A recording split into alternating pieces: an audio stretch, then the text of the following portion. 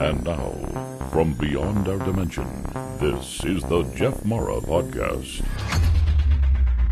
Here's Jeff. My guest is Michael Horn, who is recently here to talk about Billy Meier and his experience with aliens. Today, Michael returns to talk about the spiritual lessons that Billy learned from them. Michael, thanks for coming back and welcome. Hi, Jeff. Thank you for having me back on. It's a pleasure to be here, of course. So is it true that Billy has written over 60 books on the spiritual teachings from the aliens? Well, he has written over 60 books on the spiritual teaching, but I would say that the majority of that is from information that he accesses himself. And that's a whole, it's a whole interesting topic. I'll touch lightly on it. Meier, how to say it? Meier says he is not, for the greater part of it, the author. That what he is able to access is what's known as the teaching of creation, the teaching of the truth, the teaching of the spirit, and the teaching of the life. So this is a non-religious, belief-free teaching, something that is instructional and meant to be tested and applied by people for each individual who's interested to do that, to determine the truth of it for themselves. And that's where it differs, one of the ways, of course, profoundly, with any belief system, religion, cultic ideas, or what have you. And therefore, you're not asked to take anything on faith any more than if you get a book that is, I've used the analogy before, book that would show you how to fix a car or a computer, how to plant a garden or prepare food. It doesn't tell you to believe anything. It tells you if you take wire A and you connect it to this terminal, that should be really nice and safe, and you proceed from there, and you'll get this result when you go through these steps. So that is exactly the way this teaching is presented. It's unusual because it's, well, for anybody that reads it, they can determine whether or not my sense of it being unusual for its clarity and for its ability to draw one into their own thinking capacity, where you don't take a belief, any kind of belief on faith, etc., because beliefs can never be proven. If they were proved to be true, they wouldn't be beliefs. I've used the analogy, do you want to get on a plane with a pilot? Says he's a pilot because he believes he can fly the plane, or somebody who has passed the requisite testing and demonstrated that they can indeed operate this craft, and you can get on with as much confidence as we could have these days about, somebody piloting a plane.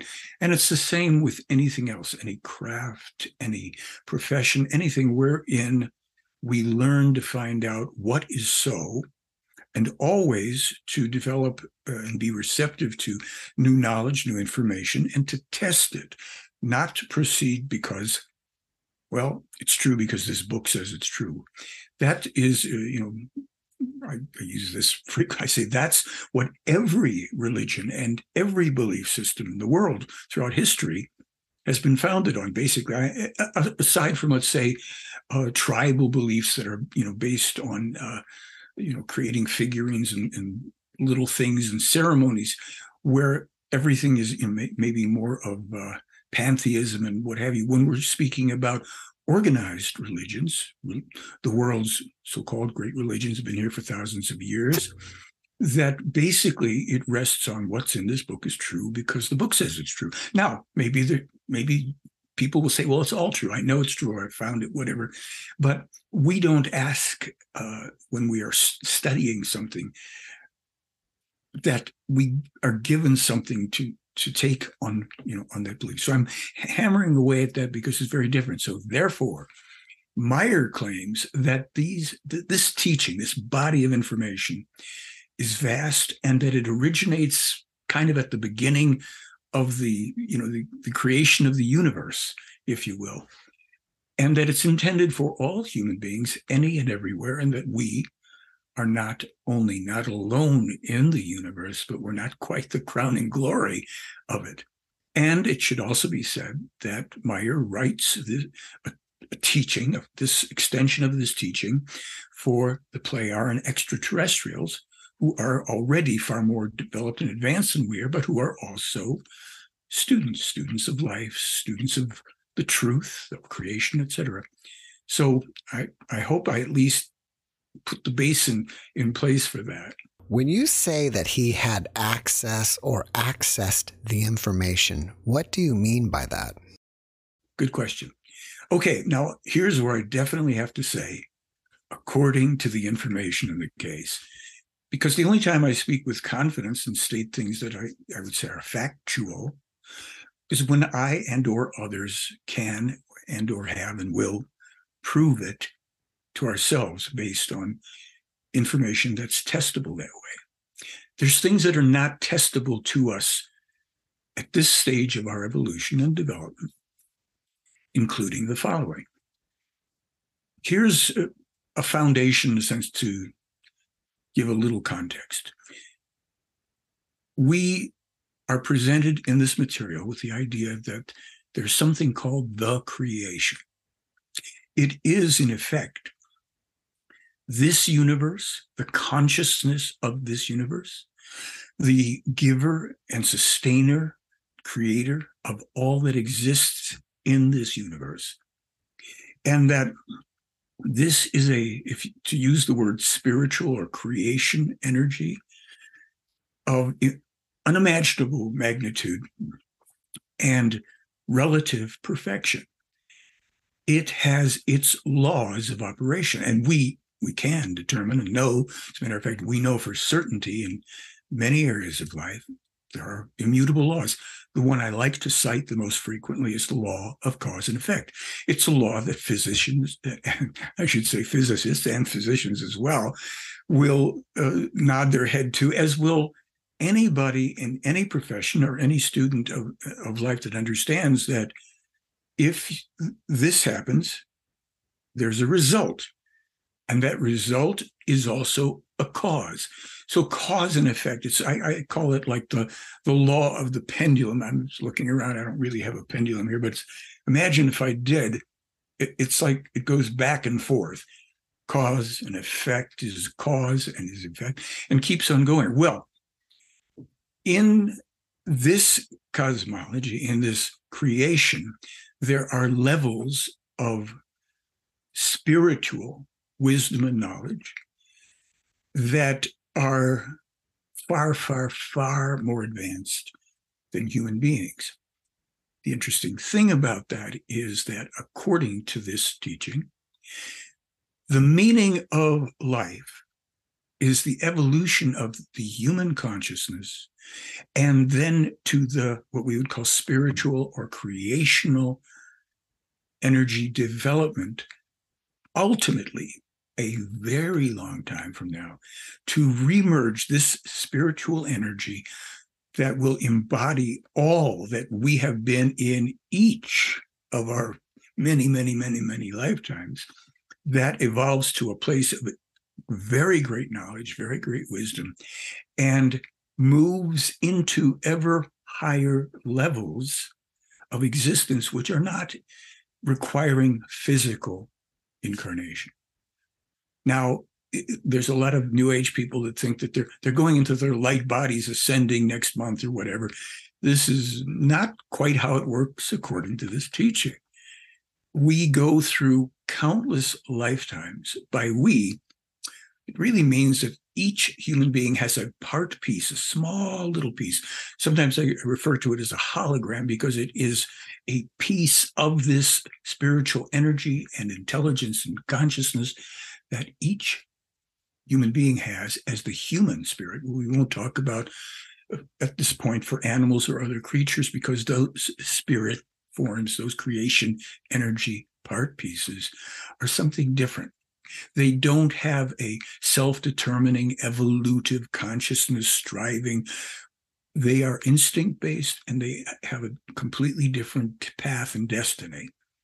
The human being lives each lifetime to the fullest with the positive and the negative, And, when we leave this as personalities, when we leave this life, there's a whole process that takes place whereby the information, the love, the knowledge, the wisdom of each, personality's life is absorbed by this part piece, this spirit, and processed. And each lifetime, it takes that in and unto itself in the process of an evolution that will eventually, long time from now, have us in a conscious way, a being without the physical body, pure consciousness, spiritual energy, going into higher levels. These higher levels exist already. And in those higher levels, the information of and from this overall creation is known to the, let's say, the spiritual consciousnesses that dwell there. And they are able to assist to transmit that teaching, that very, very, very ancient teaching, to, well, rare, not too many people throughout history. There's only been a few, and they take it as it's given, word by word, so that nothing is changed and nothing is altered, and that the human beings would therefore get this instructional manual, to put it in a kind of graspable sense, which is actually quite vast, for us to study, that we may progress understanding how life works, how we in each lifetime can get the best out of it. There's no punitive, there's no punishment, there's no hellfire damnation, born in sin kind of stuff, because that's simply not truth. That's a belief, and that's fine, but it isn't what happens. We have understandings about what original sin is that are very different than what's carried, let's say, in Christianity. So there are beliefs in Judaism, and Islam, Christianity, Hinduism, Buddhism, all sorts of things. We are looking to find the purest teaching that we may get on with the process of living lives that are actually very rich with love, peace, freedom, harmony, knowledge, wisdom, compassion, empathy, a lot of wonderful things. In this world, which is not known for, let's say, extolling these virtues and these qualities. And that's fine, because we're in the rough and tumble of this very material, physical world. And how are we to navigate this? Well, everybody is responsible for that for themselves, but it's a good idea to have some operating manuals. You get a car, and if you're just embarking on driving, and we really are in each lifetime embarking on a drive, So we want to at least say, okay, well, this is how this thing works, but that doesn't mean it's solved everything for us. So it's a self-responsible study of information that is said to be a teaching of this creation, of this universe, intended for humankind, that we may know how things operate actually. And while we will make mistakes, trial and error, which are part of the deal, we have to do it. Otherwise, everything would be perfect. There'd be no reason for all this and this whole evolutionary process. While we are doing this, we make our little progress in each lifetime. And actually, we don't have karma. This is something that gets wrapped up falsely in people's minds if they're very much into, let's say, more Eastern religions, or karma. You're born with all these things that you did, and you're going to be punished. You're actually born with a pretty clean slate. We are born, according to this teaching, also with certain abilities, certain, let's say, potentials, some of which, and much of which in some sense, has been a part of our whole legacy as reincarnating spirits with new personalities each time. Now, I don't want to muddy this up. I'm not the genius of genius on this. I'm just doing my understanding, expressing my own understanding of it. And then By the way, there are people that have some really good videos out about this too. And if anybody writes me, I'll send you to them, and you can see if this makes sense to you in your own study. From what I get, Billy got this information from some advanced being out there somewhere. Is that correct? And if so, how did he get the information? Was it downloaded? Was it given to him from Semjase or some other alien? Well, that's good, because it's yes and yes and yes in a way. It is said that at our stage of development, and for a very long time, we are not capable of, let's say, getting information directly from the universe, other than in the way we perceive life and learn its operations and its laws through, observing nature, observing people, observing the weather. All this stuff is part of an education. But the specific teaching and the elements of it are conveyed. For instance, you mentioned, did he get it from extraterrestrials? In some cases, yes. As a matter of fact, there's one extraterrestrial named Semjase, which has no connection to Semjaza, a fallen angel from eons ago. Semjase, just like Karen and anyway, Semjase. So she, very early on in the context, spoke a kind of a treatise, if you will, to him, and explained what is the human spirit, that it's, no matter, even if the body and mind are asleep, the human spirit is always awake. Beautiful things that go, through a structure of explaining what this creation energy is in each human being, how it functions, and how each human being in each lifetime, et cetera, et cetera, et cetera. Now, that's one way. Now, when Meyer's going to write a book, I've dragged books out before, and I'll do it again. For instance, there's a book called The Way to Live. Beautiful book, The Way to Live. We sure don't have any clue of that in our lifetimes from society and other things. He sits down and he taps into what are sometimes called the storage banks, where this information is stored and accessible to him. That's one way.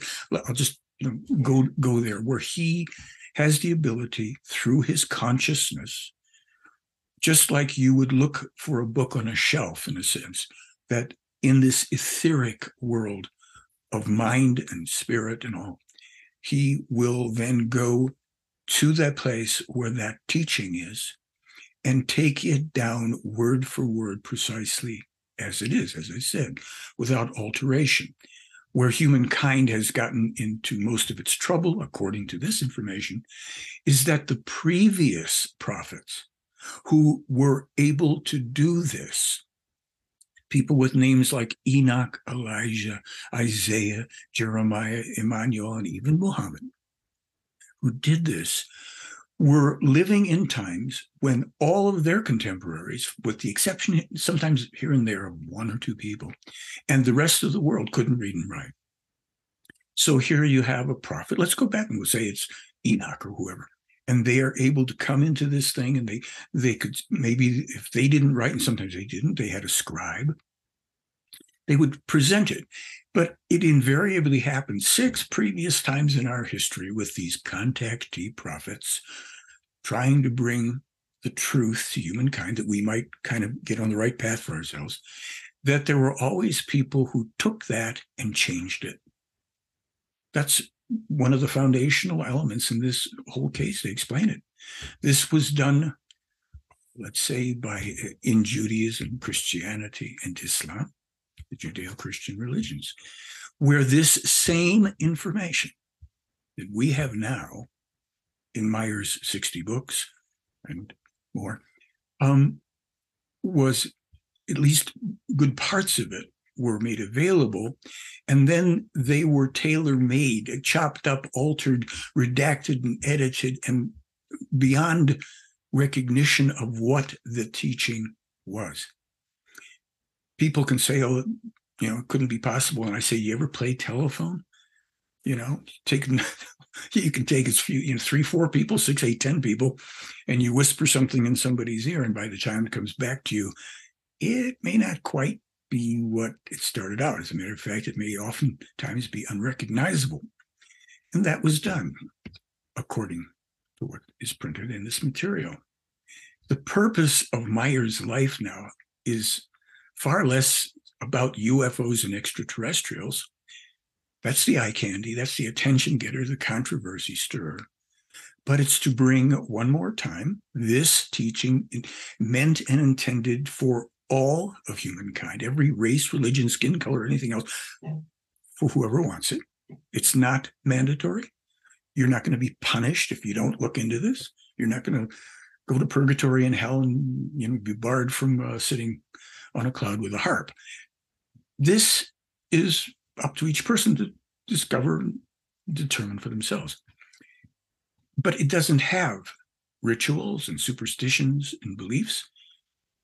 And so, therefore, it is very unfamiliar in this sense to people, because if you use a word like that they've used for a long time, spiritual, it conjures up things. Well, isn't that religious? Isn't a prophet a religious person? Or, well, no, it's a teaching, and throughout our history, because of the way things have gone, we have concepts and images and ideas about what truth is, what a God is, or a savior, or a saint, angels, things that basically are creations of human beings.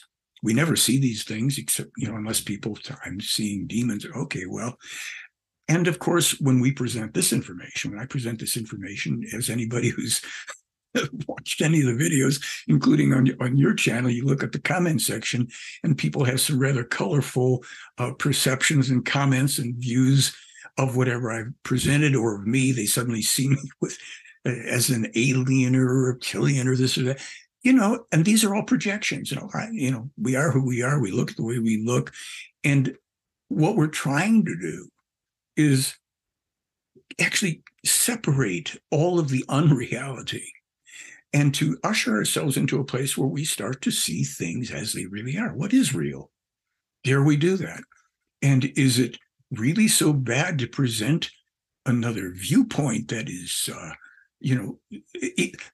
never done harm to anybody? I was thinking about this recently because I looked up information on the Library of Alexandria from centuries and centuries ago. This was a repository. I'm not an expert on library. I give you the overview that I understand. This was a repository of millions of documents pertaining to everything, the natural sciences, the wonders, etc. And it was indeed the Catholic Church that made sure that this place was burned to the ground. And in the Meyer material, what they made clear was that had that not occurred, had that rich body of information and teaching, invention, all sorts of things that goes back a very, very far way into history we don't even know that exists, had that not been destroyed and humankind had access to it 200 years ago, by 200 years ago, humankind would have been space traveling and already exploring other planets in the universe. That's what happens when the truth gets corrupted and it threatens those who have another agenda. It's a fact that the terrible purging and burning happened. It's not anti-anything to say it. I mean, I could bring up the document and give you the details, and you can go to Wikipedia and read about it. That was done because some people long ago decided they were going to change the teaching of the truth and the spirit and the light to profit from it, and thereby had to do something that would make people believe and fear. I won't go beyond that at this point, but Meyer is able to go to where this material, this information is, so he says, and transcribe it.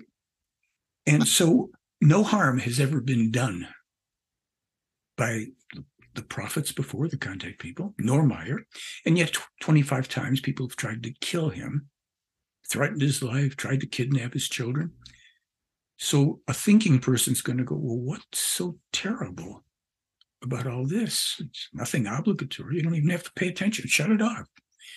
And the funny part to me, if there was anything funny about it, whenever we bring this information forward, different shows and interviews, there are a small number of people who come on to try to attack, let's say, Billy's evidence and him and his history and all this stuff, knowing only parts of it and manipulating it.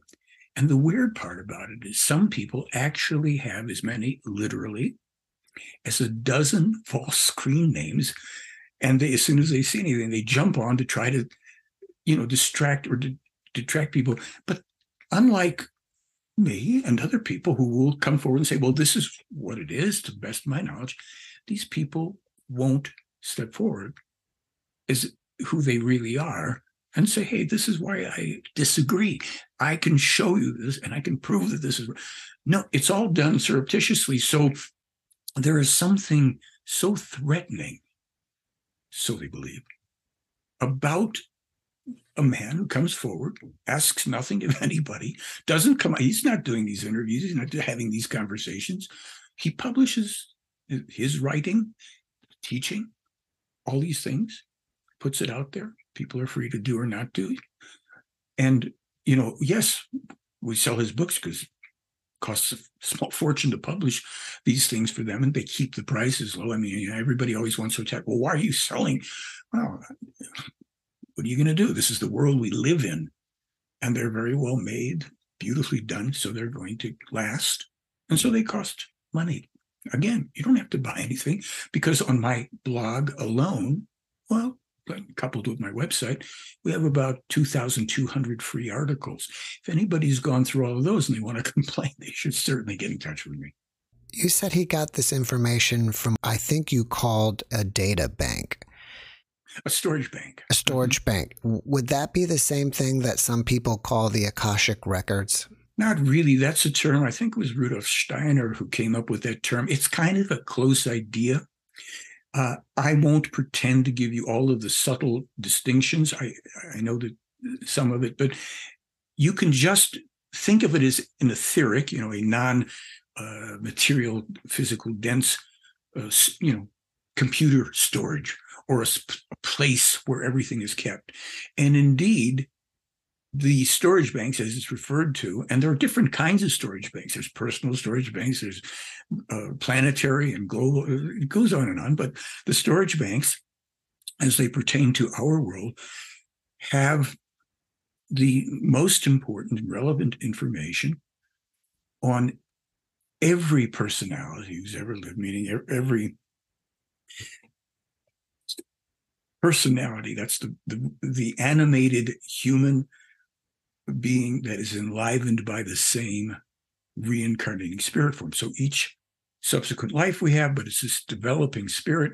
And let's say there's 10 billion people. So there's 10 billion of these spirit forms currently incarnated.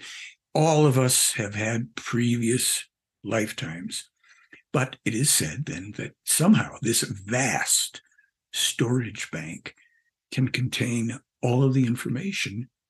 And for purposes of, in this teaching, I'll give you an idea that there are illustrations of this that are rather interesting. New creation, created spirit form, how this thing works with the planetary storage bank, a cosmic storage bank, universal storage bank. I'm telling you, there's a lot to go through here, but it's not that you have to understand all. You will probably want to. I do. I want to, but I still go, well, wait a minute, how does that work? What is that? Okay, I don't know. But the thing is that you are free to ponder, to question, to doubt, to say, well, that makes sense. That doesn't make sense. Whatever. It's part of jumping forward. Some folks who've done some really good graphs and videos explain these things nicely so that you can get into that understanding. Meyer has books literally that explain all of this, and it's quite detailed. It's very detailed. He has a book that, as I may have said in the previous show, is probably the most amazing book of all, because it deals with the actual first emergence of being, of existence in the emptiness that is called the void. We think of everything in terms, on our world, well, here we are, and there's the sky, and that's the universe. when we are presented with literally the graph of what this universe is, where we are in it, and then realize that outside of it is endless nothingness. How did that ever happen? Where does it, how far does it go? And these are really difficult existential questions. And there are no belief systems, no religions in the world that really want people to try and look at that, because it brings into doubt and question so many things, because it is, a factor of existential imponderability in a way, angst. I asked Meyer about this about 10 years ago, because when I was a kid, I was trying to figure out what's outside of space. How far does it go? How can there be nothing, and I could never, it just dead ends. And so I was asking him about that. I said, Billy, the idea that the creation, this universe in which, which is said to be one of countless billions, if you want to go there, but this universe that we're in is floating in this void, this endless nothing. What can you tell me about that? And he says, the human being cannot really understand that. It is enough to drive a person crazy, which I knew because it was even as a kid. And I said, well, what about the Plejaren extraterrestrials? Do they have the answers? He said, no, they only know so much as well. And so he finally put out the book on that, where it's just an amazing book. I am reading it very slowly because I've wanted the answers to this all my life. Here's the answers, and wow, it's like, there's no reference point for a lot of this, but yet the physics of it is in there as well, the physics of creation. Meyer just isn't he's not a hippie sitting on a hill. This is a man who knows more about virtually anything than anybody I know of or have ever met, because his knowledge of things pertaining to the planets in our solar system, to black holes in space, to other things pertaining to the universe, to time, to different dimensional things, that the Plejaren, of course, know more about some of these things pertaining to space and time than he. But these people, they, as well as Meyer, travel in space and time. And that opens up another whole can of worms. And by the way, yes, been able to prove that in one paper, very simple, ironclad, courtroom quality stuff. And yet our scientists, they don't want to go there. It's too simple. Can't be. Easy to prove. Doesn't mean that I know how it's done or can explain it. And they are very, let's say, modest in what they share about technology, because they know that the people on Earth are often less interested in finding out some of the greater cosmic questions than they are of how to get technologies and then use them for war and destruction, such as is happening now with AI, as Billy Meyer specifically predicted in 1987, and it's unfolding now. In the beginning, you talked about that there is a universal consciousness that created everything in this universe. I'm assuming that's kind of what some people would refer God as to being. Is that correct? Well, some people, of course, think, let's say if you have a religious deity-based polytheistic religion like Christianity, or a monotheistic religion here and there, you're going to think of, well, that which created everything is God. And that's the way human beings have been taught this for a long time. And part of the responsibility, or you could use the word fault, for this understanding lies with some of the extraterrestrials, their ancestors, who came here going back eons and eons ago, space travelers millions of years ago, very powerful, very knowledgeable, encountering very primitive, slowly evolving human beings at different epochs as well, and representing themselves as the creators of everything, as the gods and lords.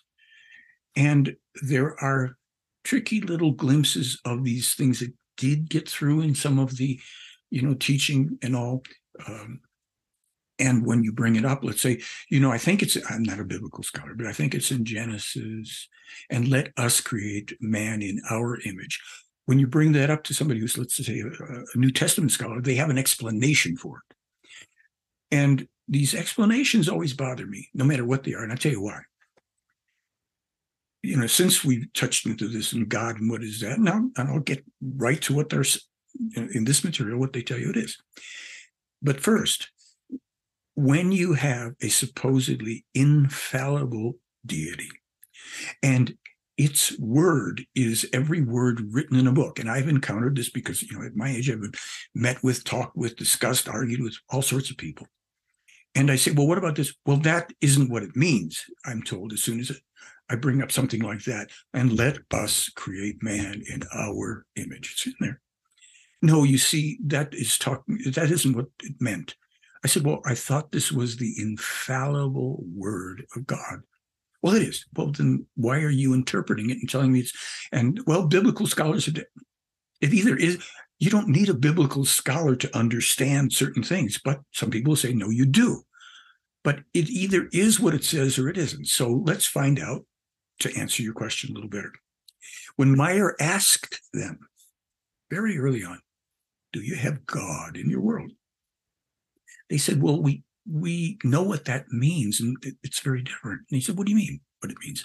Well, they said there were ancestors of ours and other evolved space-traveling extraterrestrials who came to your world eons ago, different epochs, as I've said, and they set themselves up here as the rulers, and it told the people they were the creators and all the rest.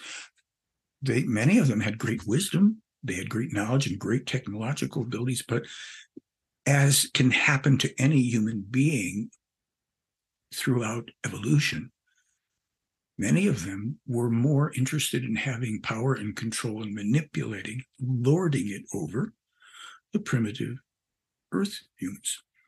Now, some were a little more benevolent, some were not. And we have some histories in this material that go back 22 million years that speak specifically about some of what are called creator overlords, who were genetic manipulators who actually brought forth, if you will, through genetic manipulation, some of the, let's say, we could call them early ancestors of Earth people. They brought people here who are already human beings, but who had been genetically modified in certain ways. This is dealt with rather extensively in this material, and I don't want to open something and then jump away from it too much, but I'm glad to try to answer. So what Meyer said is, in order for people to learn about the creation, this thing that we don't exist without, nothing does, and to understand that God in every instance then was a very highly evolved human being, but not the creation itself. And many knew much about the laws of the universe and all, but just far, far, far more evolved, not always positively, but evolved, than the human beings that they lorded over. And so inconsistencies and discrepancies and pondering, well, why, if the sole creator of the universe showed up 5,000 years ago for the Jews, or 2,000 years ago for the Christians, or, what is it, 1,200 years? I don't even know exactly the date for Muhammad, maybe it's 1,600 years ago, whatever.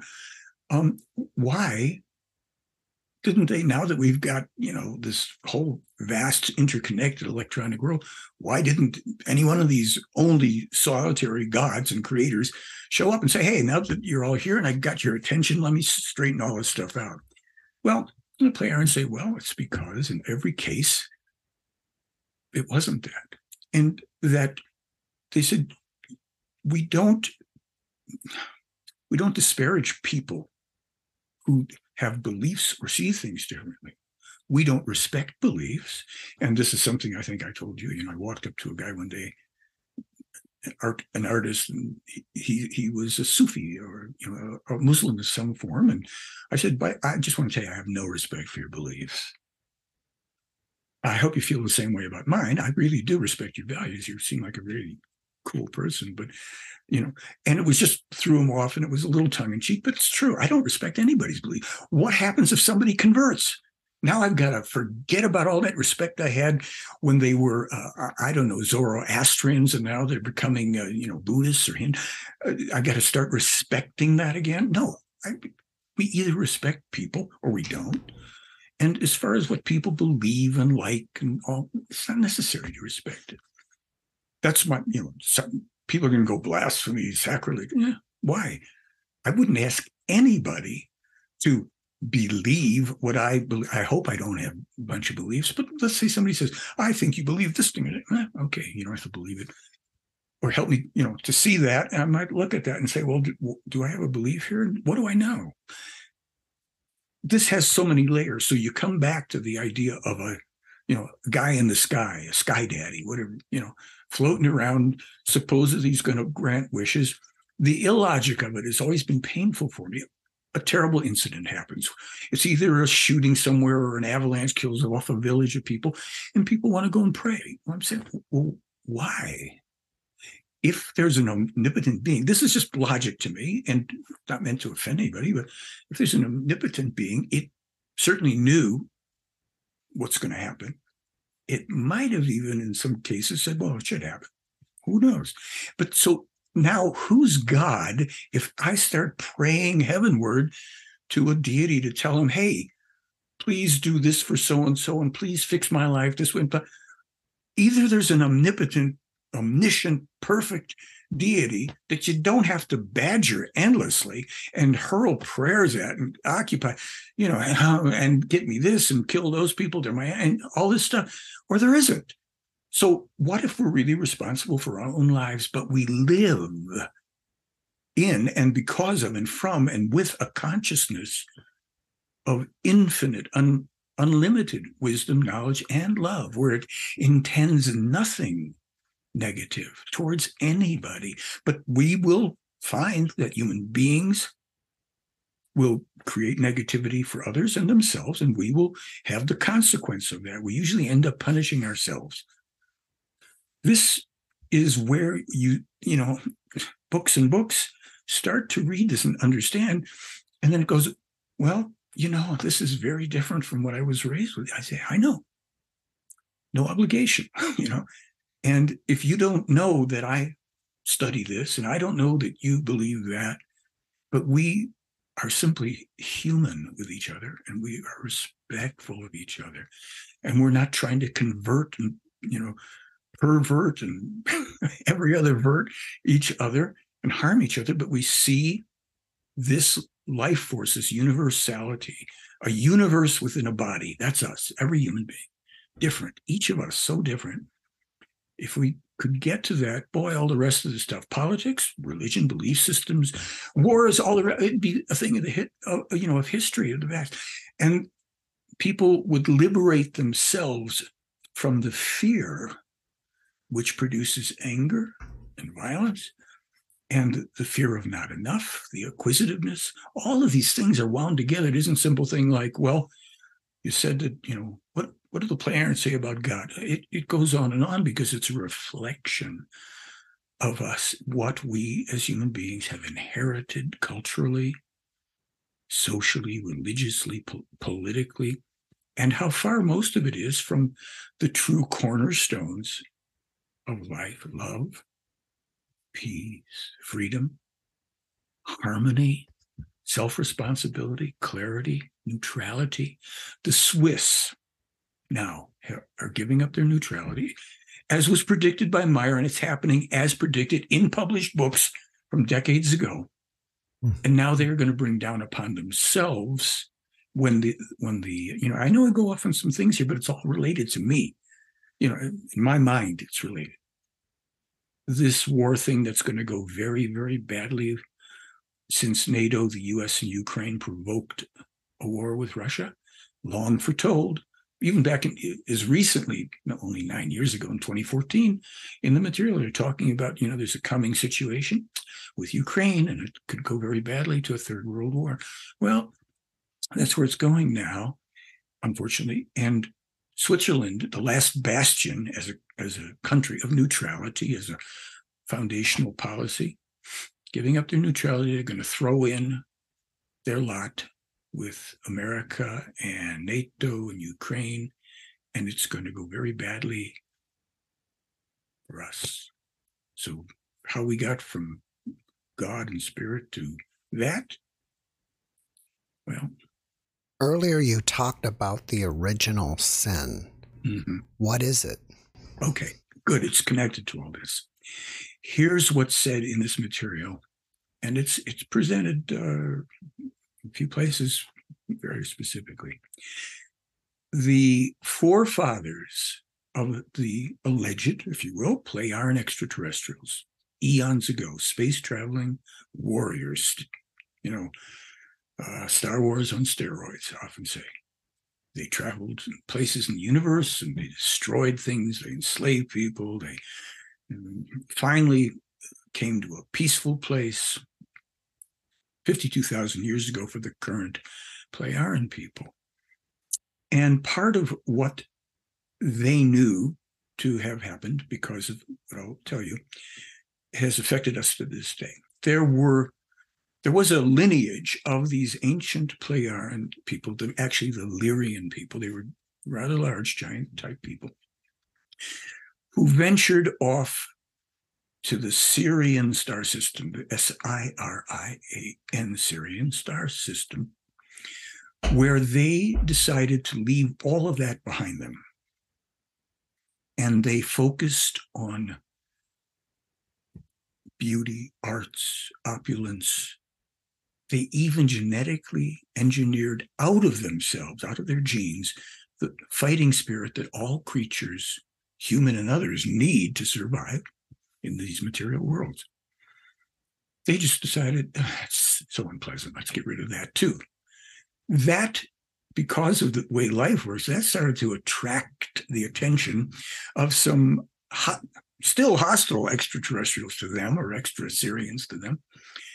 And they would come under attack and what have you. So they were very smart, even though they did a stupid thing. They were smart enough to genetically manipulate some races on their world or worlds to become warrior defenders for them until they could straighten their own genetics out, their own master race, if you will, out back to a place of, balance, positive and negative. And what they did is they genetically manipulated.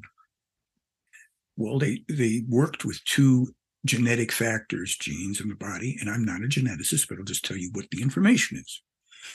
They knew what the gene was because they were able to get it out of themselves. That had the ability, that created the ability for self-defense, any violence, aggression, whatever. And what they did is, with these people, they amped it up. They cranked it. And then they did another thing, because these were long-lived people, these Sirians, well over 1,000-year lifespans. They turned that gene way down for these folks to about a maximum of about 100 years, so that they could grow up, they could live, they could, become very effective warrior defenders while these people are straightening out themselves. But they would start, and they implanted in there, not only turned out, they implanted genetic predispositions for degenerative diseases. So you had these little guys that were ready to, fight, and they loved it, and at a drop of a whatever, but they couldn't live long enough to come together as long-lived warriors to overthrow these, creator overlords. The tale goes on that when the balance had been regained by the Sirians themselves, they recognized, at least a faction of them did, that they didn't need these folks anymore. And that faction wanted to exterminate them. Another faction in their world, because these were people that also prided themselves on their consciousness and spiritual development, said, no, that's the wrong thing to do. We can't know. And this was a debate that went on until, the way it's put in the material pretty much is one night. Vast numbers of people, these genetically manipulated people, were loaded on big ships, and they left that Sirian star system as fast as they could and went into the depths of space. There's something about going into another time-space configuration. That's not my area of expertise. And what happened was they looked for new home worlds to bring these people to. And they came with this intention. Now, this is a long journey through space and time somewhat. And so some of these benevolent overlords were also developing their own ideas about how they could benefit from this and be worshipped and what have you. They find a distant galaxy, kind of off. There was like a spiral galaxy on one of the arms of it. At the end, there was 3 planets in a solar system that they could inhabit. There were certain things they'd have to change that would be challenging the quality of the air, blah, blah, but they could get it going, and they did. And it turns out that the planets, they gave the names, and we have heard about this sometimes, some people have, Molona or Phaeton, and the other names should be familiar to us, Mars and Earth. 3 factions of these creator overlords sat down with these folks. And this goes on for thousands of years in these places. Eventually on the planet Molona, now remember, you're dealing with their population they rule over, still have these genetic manipulations. They still have a propensity for violence, relatively short lifespans, but they can progress technologically, and they do. But then, according to their natures, they start warring against each other. And one particular event is that they detonate nuclear bombs. They direct seawater into magma chambers in volcanoes and Kapawi. They blow that planet to smithereens. As a matter of fact, all that's left of Molona Phaeton is what we today call the asteroid belt. And that orbit of the asteroid belt is where Mars used to be, and Mars is now in the orbit, I think if I've got it right, where Phaeton Molona used to be. Okay, so that, they're gone, except, of course, if we get to the law of reincarnation where they show up. There is a destroyer comet that comes through our solar system every 675 years or whatever. And in one of those passes, and this is going back a couple 100,000 years at least, it throws Mars into such turmoil that the people who can escape have to flee. And they come to Earth. And Mars becomes, a barren place as we see it now.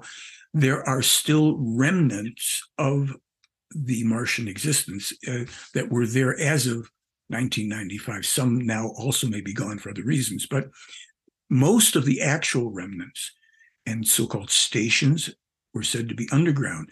What we see, what people think is the face on Mars, according to this material, is simply a phenomenon of the geology of the planet. It's not truly a sculpture, although they did all sorts of stuff there. This is information that I'm kind of gliding over here. So on Earth, we remain here. Those creator overlords, I keep saying creator, are among some of the earliest gods. Some of them, disappear over time, die off, go somewhere else, what have you. Others show up, come down from the sky. We have legends in our books about all this. But here's the thing about the original sin. Those adjustments were the original sin. And on top of that, we, the people of Earth, are still plagued by those 2 genetic manipulations. The good news being, according to my material, that the scientists are on to identifying and discovering and working towards modifying the gene for the shortened lifespan. We are told in this material that the lifespan boost is going to jump to about 125 or 145 years in the not too distant future, and sequentially go up even by leaps and bounds over many eons if we survive ourselves. The aggression and war, violent nature that we have, that we are in a sense plagued by to a degree, we're still responsible for our behaviors. But that gene also must be modified to help us. before we could ever truly go to space and go to try to discover things out in space and meet with other beings who aren't so violence prone, but are more than capable of dusting us off, quite simply, because they're far more advanced. And we will, under the best of circumstances, in hundreds of years, have those genetic manipulations mastered if we survive certain things that are coming in the not too distant future, and if we make it over that bridge, then those genetic manipulations will be part of what the human species brings to itself, gifts itself with, and that will break this burden and plague of the original sin. We're not born in sin. This was another great little argument I had with friends. I said, look, you're going to tell me that a guy was born 2,000 years ago who died for my sins 2,000 years before I was even born to contemplate committing them. I say, that isn't making sense to me. Okay, you want to buy into that, but I'm not a sinner. I've got certain things that I got to work through, and nobody's going to dip me in hot lead after I die because I only got this much done or that much done. What we want to do, and coming back to the original sin, is get that rectified so that our, distant, descendants, among whom we will be in different personalities, not remembering this, will be able to have the magnificence of long and much more productive lives and exploring true space eventually and time travel. So otherwise, there's no original sin. We just have to control ourselves, take care of ourselves to live as long and as healthily as we can, and to be in control of our emotions and our feelings, our behaviors. Who doesn't know that hot rush of adrenaline and anger and all to some degree in their life that is disproportionate to how the true human being would react to things? Were you also saying earlier that basically there is no such thing as karma? That's right. Karma presupposes that, of course, you've sinned or you've committed these terrible things, which, of course, you can commit terrible things. It's not to say you didn't, or one hasn't, or doesn't, or didn't, or won't. But it says you're going to be born with the burden of those and be punished somehow, or you'll have these deformities, or you're going to be a killer again. No, that logic, we wouldn't have any of the wonderful things that have occurred for human beings throughout history. Everything isn't all, this darkness. We had to go there, explain a little bit of how and why these contacts are going on, this contrast in realities. So we may come in with certain talents, predispositions towards certain things, affinities for certain things, aversions. This is human beings come in, but we're not being punished for something that, quote unquote, we, meaning our previous personality that we aren't now, did. Otherwise, how would you ever get, you have a short lifespan, 70 to 100 years if you're lucky. How are you ever going to get through what you did all these other times? If there's reincarnation, which, according to this material, of course, is a fact of life, we don't know. Is it true or not? Think about it. But the karma thing, no, we would just be a mess every time, a little baby pops out, is already going, oh my gosh, this is looking bad already, So we've got to think our way through this stuff a little bit. I'm assuming then you would also say even within this lifetime, there would be no karma, like you did something bad a month ago and now something bad happens to you. And you may say, oh, well, that's karma for what I did, a month ago. No, it's that there's cause and effect. And every cause has an effect. And it's a dumb law, meaning it doesn't play favorites. It doesn't punish this person because it doesn't like it, and it doesn't bestow anything. It's like people say, well, the universe the universe did its thing. The universe created all life and all the laws of operation, and it's not coming down to help you with your career or this or that. We are creating our lives and our destiny moment by moment and thought by thought. So when we do something, let's say out of ignorance, we accidentally knock somebody down. We didn't mean it. And we react to that. We know we didn't mean it. We try to render some aid. We apologize, whatever. Let's just say. So we already know that we don't prefer to do harm. Okay. There are people, clearly, news is full of them all the time, that are psychopaths, sociopaths, and they do harm. Some of these people seem to get away. They escape, and people are angry. Well, we know he was guilty and he got off free. But there's a thing called a conscience in a human being.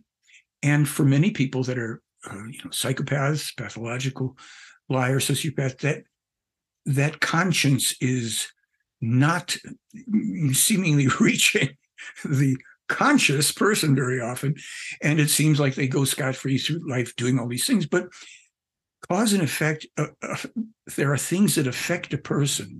And I don't want to go too far into this because it's something that sounds a little strange, but Meyer in the teaching has said people have to understand that we punish ourselves ultimately, or we bestow our own, gifts of joy and the rest of it on us. And other people can, somebody can hurt you. That's true. Somebody can do something good for you. But basically, as he said, we are the smith. We forge our own destiny.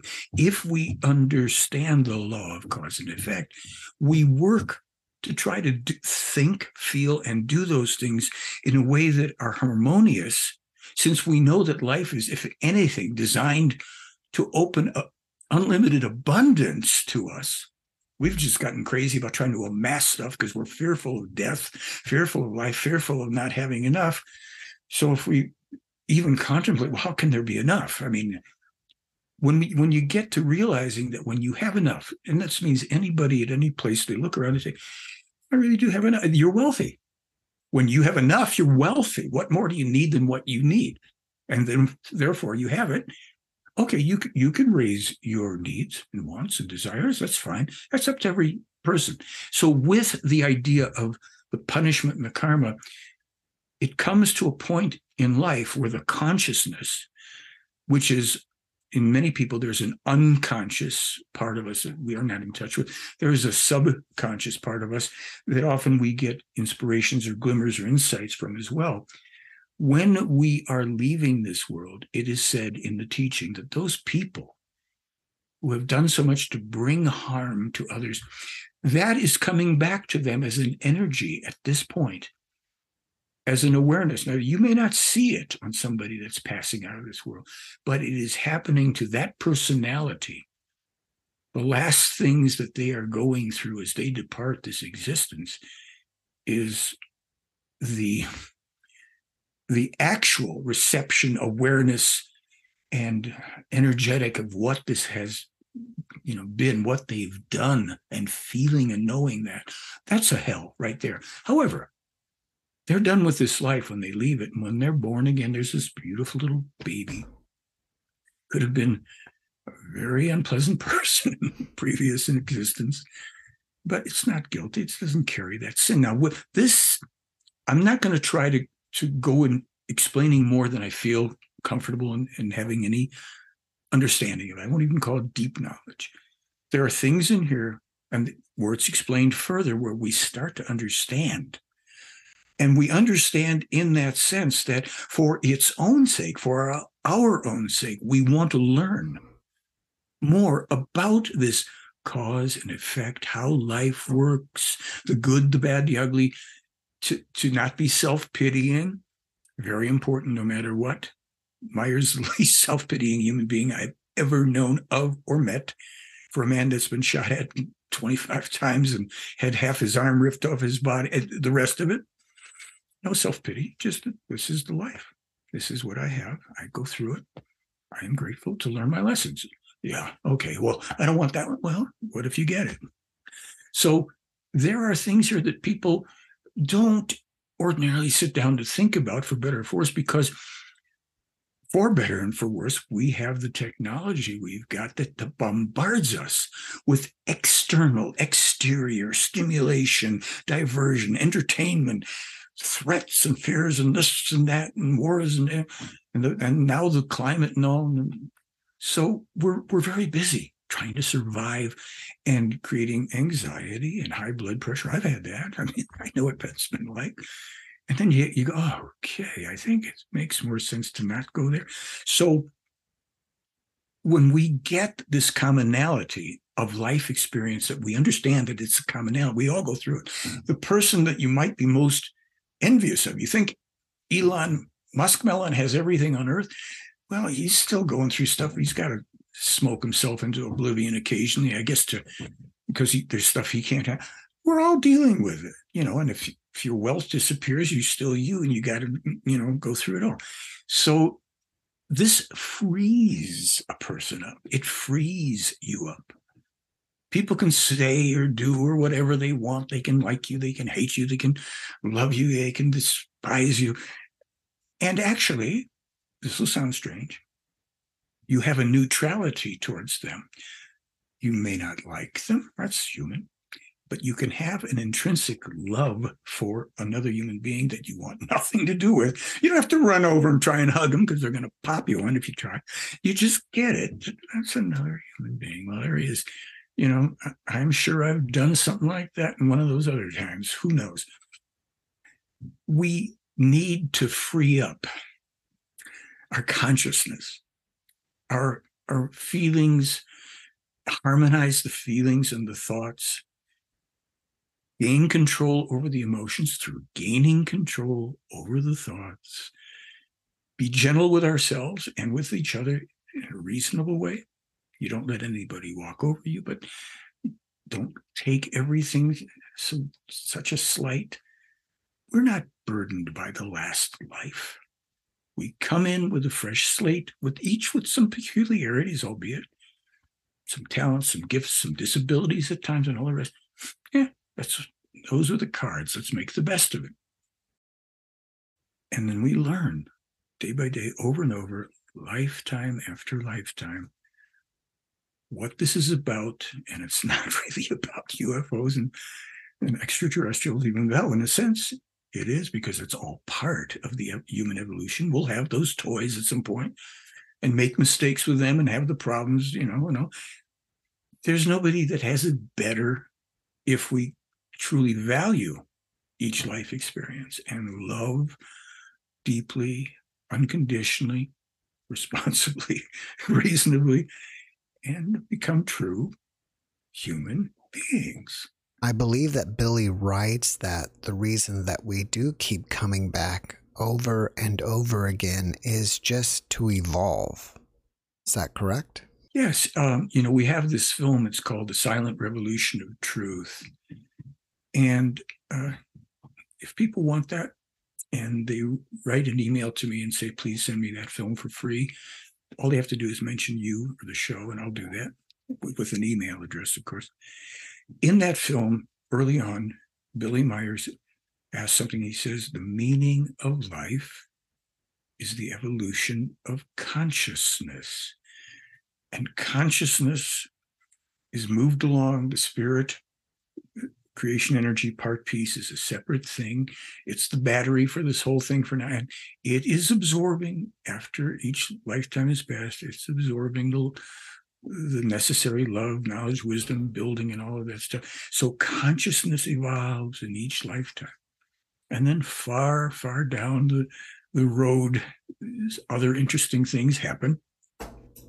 And, then it is said, and can't prove it, so I don't believe it. I just don't know. But it sounds good.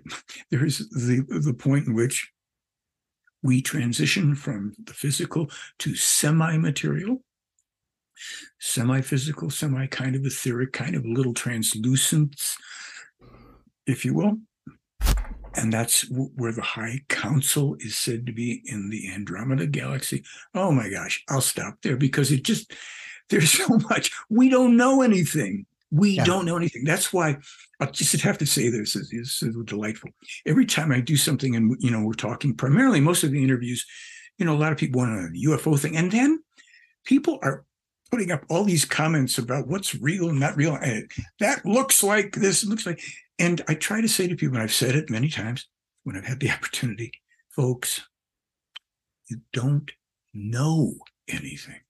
You have ideas, you have beliefs, you think maybe so, you like this, you like that, you don't like this and that, but you don't yet know anything. Everything that anybody in this or any other audience knows about UFOs and extraterrestrials, for the most part, has come through ufology, online so-called expert, all this stuff.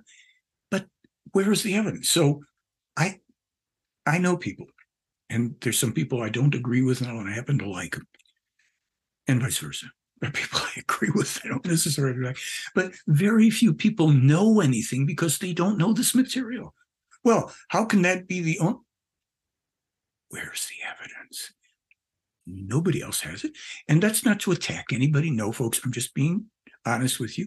So if people make comments, say, well, then first thing you do is you present evidence to me, because I want to see it. In the 44 years I've been researching this, I looked at just about every, certainly well-known UFO case, but they all rely on third-hand anecdotal, or just, what's the best way of putting it? Not information or evidence that you can make a firm determination, conclusion, and say we can substantiate the authenticity. This is of extraterrestrial manufacture. There's all sorts of things flying around. Some are ET, I'm sure, of course, and some aren't. So if we go to the unasked question in ufology, if these contacts are real, what's the reason for them? Well, this is what we're talking about today. This is why you've done a rare thing here. I don't mind saying it. You've devoted this show primarily to the most important part, the reason. And the reason, if you want to scratch a little farther down, it's to help us assure our own very threatened future survival. They're giving us these histories. They're giving us this overview. They're showing us technology. They're giving us information impossible for anybody to know without time and space travel, to say, okay, yeah, there's some other things going on in the universe. And if you guys will just dig a little bit here, you might be able to get off your dead end track, because otherwise you're going to do what's happened to some other folks and other civilizations.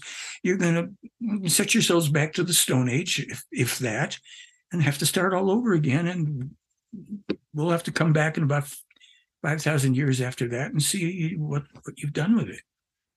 It might sound like, doom and gloom or sci-fi to people, but again, we can't do anything with UFOs. Now, what are we going to do? Billy's got the best photos, the best evidence. We look at that. What are we going to do? We're going to reflect on, wait a minute, what does this mean? If this is from another world, and they're not trying to shove it down our throats, nobody's attacked us.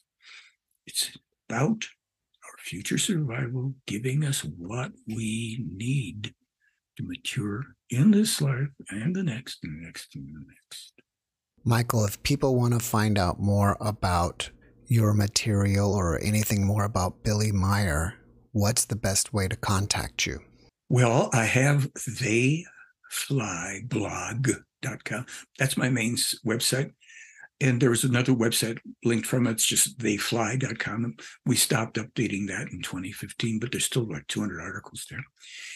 I have an email address, michael@theyfly.com.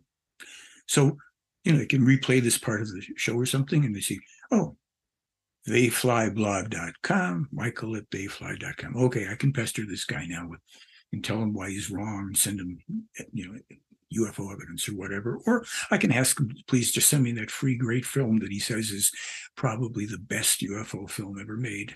Okay, Silent Revolution of Truth. You can have it for free. Why not?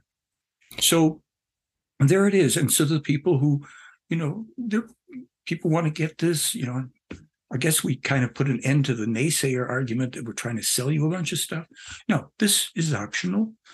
We have 2,200 articles. It's all free to read it. Go there. When you've gotten through that, call me in the next lifetime, whatever. theyflyblog.com. Thank you. Before we finish up, can you leave us with one last positive message? Well, the first thing that popped in my mind, just as you were saying that, is what Billy said long ago. The human being is the smith, the person that forges, the smith of their own destiny. And that will tie in the meaning of life is the evolution of consciousness. The foundations: love, peace, freedom, harmony. The law of cause and effect behind it all, the ability to use neutral, positive thinking, to see things exactly as they are first, then decide what, if you're going to do something else, how you feel about that. But we become a little more thoughtful, so we're not quite so impulsive. There are many wonderful things coming humankind's way. It might still be a while before we get a lot of that, and hopefully we make it there together, different forms, different bodies, what have you. There's a word that's used. It's Salome. There's a Salome peace meditation. There's a monthly free online connection meeting with people from all over the world. Once a month, everybody gets together. No leaders. It's always shared. Okay. The Salome peace meditation is said to be done by 3.4 extraterrestrial human beings on our behalf to try to help us, to help ourselves to bring peace here instead of this insanity that we keep doing. So I'm on the side of that. So I say Salome, it's peace, to all living beings. Yeah. Good idea. Michael, thank you for that message, and thank you for coming back and sharing with us again. My pleasure. Thank you, Jeff, for opening the door to the most important part of the Billy Meier Connex.